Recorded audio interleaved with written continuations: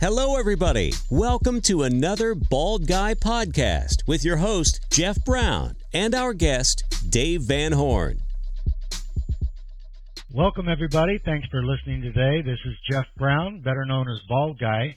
Today we're going to talk with David Van Horn, noted expert on everything to do with discounted notes, both performing and non-performing, founder of PPR Note Company. How you doing, Dave? Good. How you doing, Jeff? Enjoying some pretty warm weather here in San Diego, although not like Phoenix and Tucson, almost 120.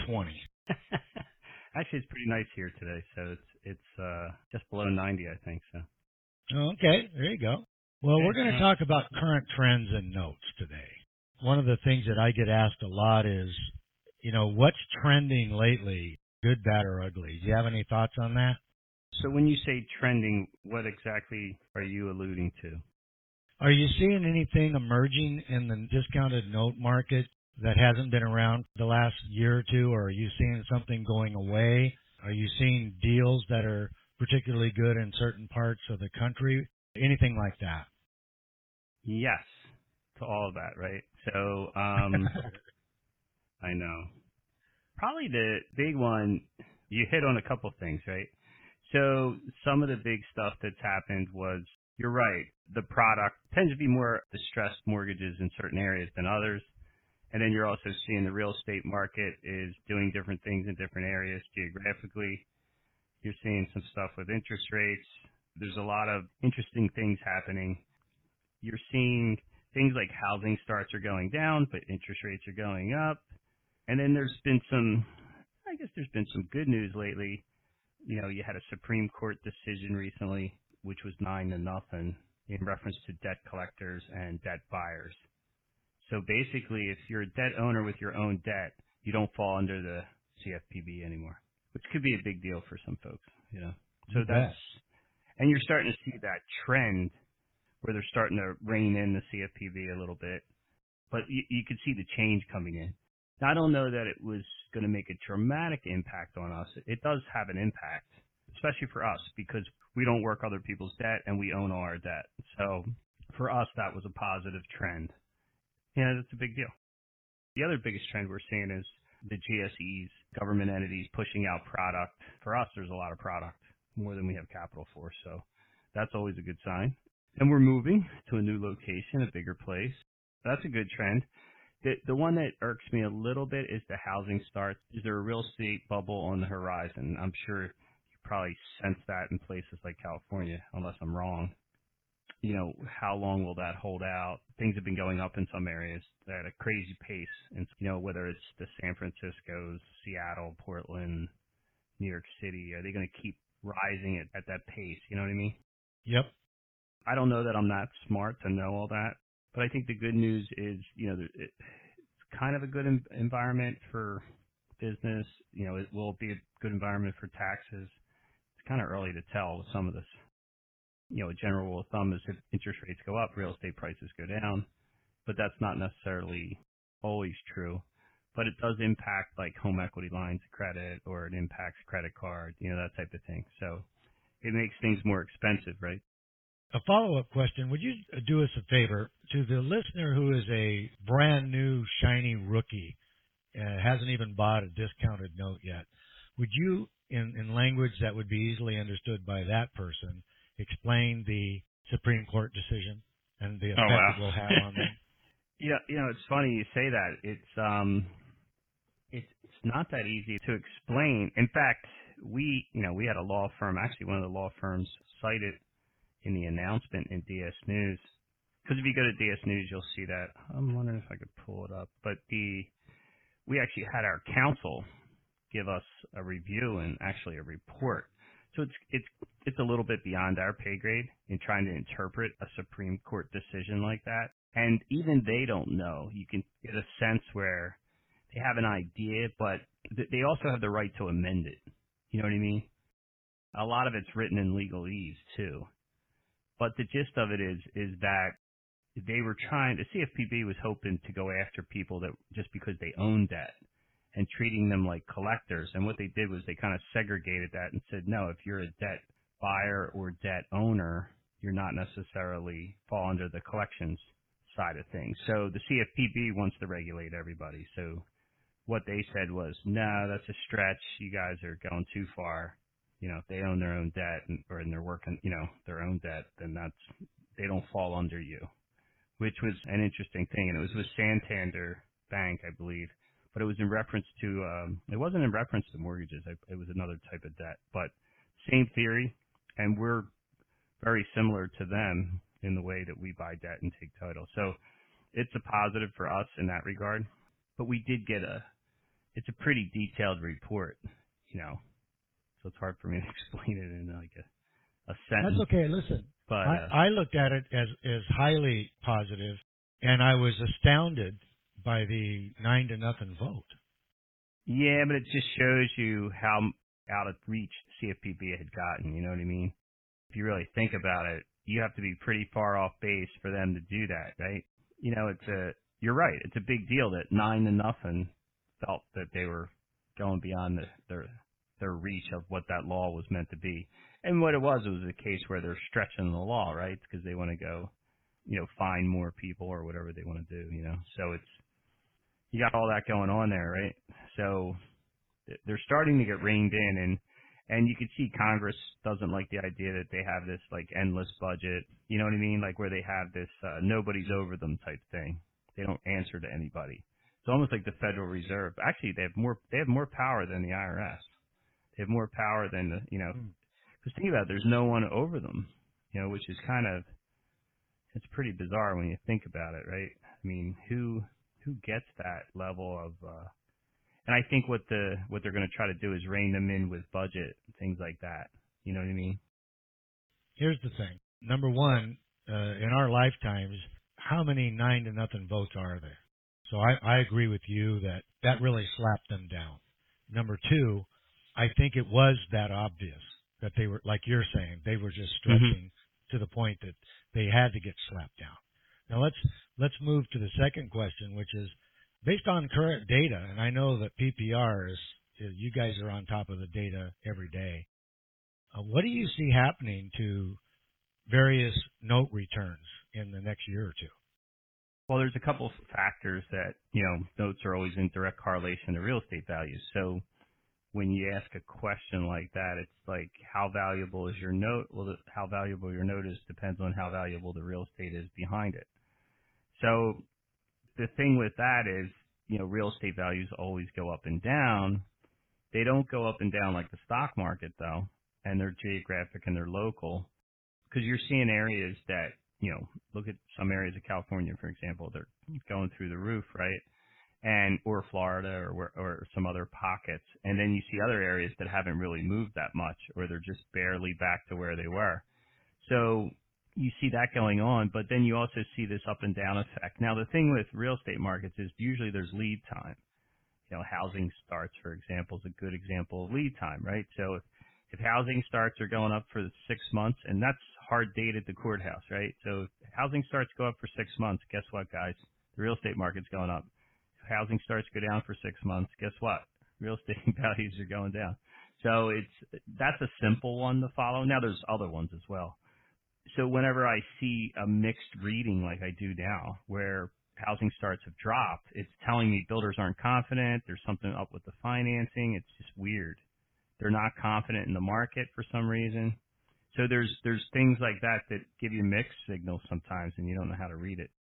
But I think you're always going to see real estate values go up and down. You're always going to see these things go up and down. But the returns are still going to be decent, especially in the scratch and dent world, right? So we're buying distressed mortgages that become reperforming. Well, there's always going to be a decent amount of upside on that. You know what I mean? It's not going to be ridiculously low because it's not apple pie, right? It's not A paper in the beginning, right? So if you take B paper or C paper and you trying to make it back to A paper, well, that trades at a discount, and of course you're going to get more yield out of that than you would a regular mortgage that's never been delinquent, for example, right? Yep. But you are seeing, one of the things we're seeing right now, you know, we just saw a very large tape of junior liens, for example, that came out a major trade desk And, I mean, they're almost trading at par. And it was a huge tape. I think it was like 600 loans, which is a lot for seconds. And it was, it'll probably sell north of 23 million, which is crazy, right? It's par. They're getting almost par for a junior lien, but they were reperforming, at least a year. So the bulk of this is a reperforming junior lien tape, and they're almost getting par. So yeah, I think you're seeing really high prices on some notes. And does that impact yields? Yes, because when prices go up, yields go down, just like anything. And I think that's a function of supply too. Sometimes when there's less supply, like if supply goes down, you'll see that the demand goes up or whatever. Now, my next question has to do with supply and demand, so thanks for that segue. In my own portfolio and for some of my clients who are buying notes and land contracts that we find for them, and especially, though, for my note investment group, where we buy as a group, I make the decisions there. We've seen where the demand has gone up measurably. I heard you earlier in this conversation say that you've seen supply apparently go up also. What's been the difference? Are they keeping up with each other? Well, you're seeing a couple things happening. You're right. I don't even know that I answered your other question, which was really about, what do you see the notes doing in the next coming years? Really what I'm alluding to is your margins tend to stay the same or close, but your pricing's different and your exit strategies are different. So what happens is it takes longer to get out of a deal and there's more product in the marketplace and things are cheaper. When prices go up, there's less product in the marketplace, but you get in and out of a deal quicker. So not only is there this supply and demand equation going on, you also have this time for money equation going on.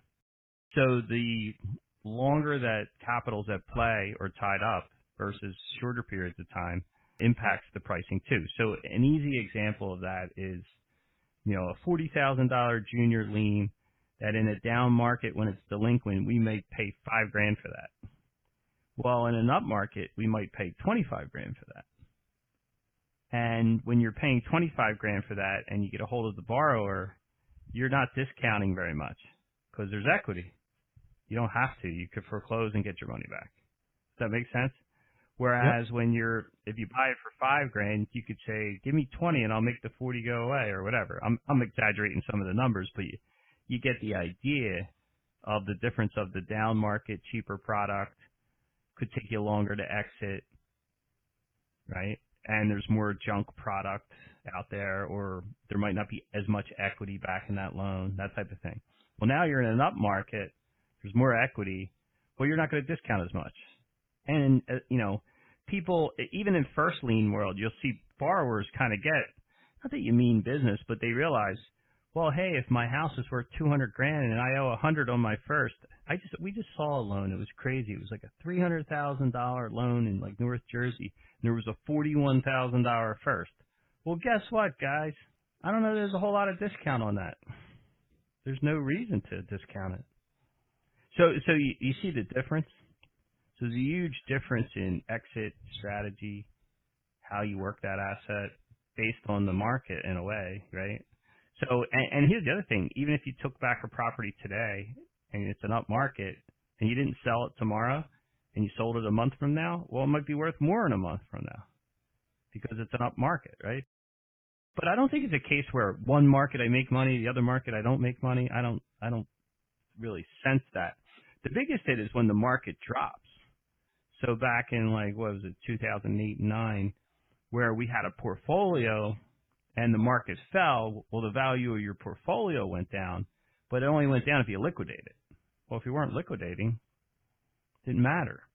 And it reminds me of a rental property that I have, that's cash flowing, and it's worth $100,000. The market falls, and now it's worth $80,000. Well, I'm not selling it. I still rent it out for $1,000 a month or whatever. It doesn't matter. It only matters if I went to sell it. So I think people get stuck on some of the wrong things sometimes. You know what I mean? Still making money regardless if the house fell in value, right? So it's as long as my tenant keeps paying my rent and I keep paying my mortgage. I think people get stuck on the equity, just because somebody's equity in their house falls, like my house is worth 150 and I owe 140. Oh, my house is only worth 110 now. It doesn't mean they pack up the bags and move.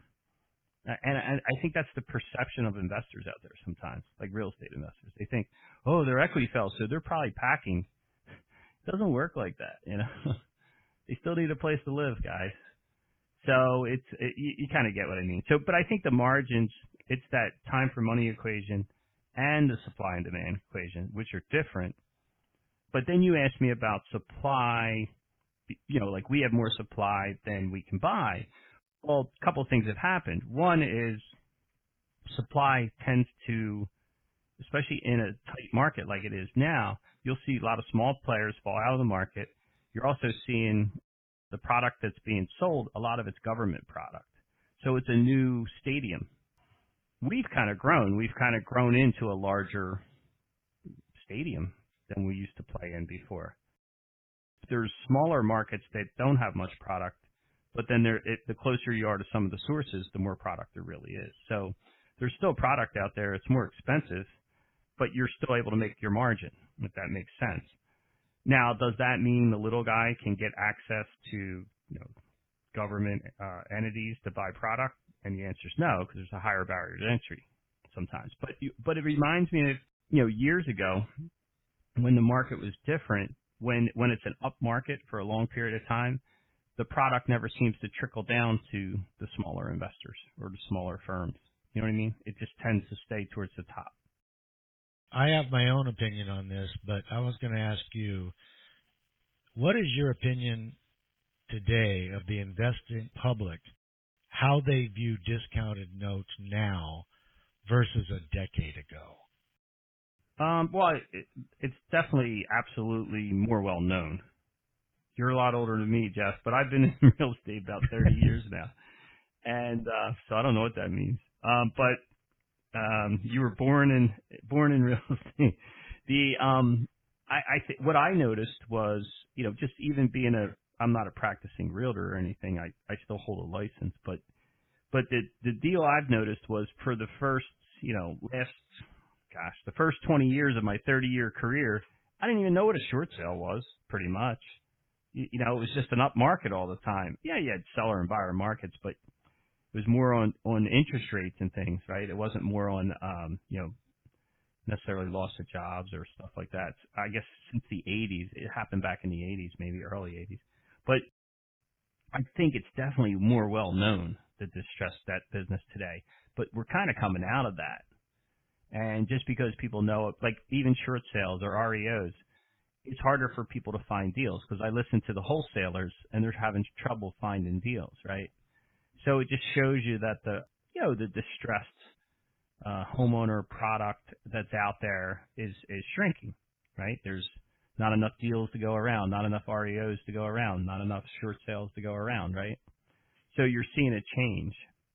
But I think the difference was 10 years ago was people didn't even know what a short sale was or a delinquent loan was. Or I remember back when we started, it was actually 10 years ago, our 10th anniversary is this October. And when we started in 2007, I mean, if I went somewhere and said, oh, we invest in delinquent upside-down second mortgages in bankruptcy, you want to invest with us? People would definitely look at you like you had six heads. They had no idea what that was, the general public especially.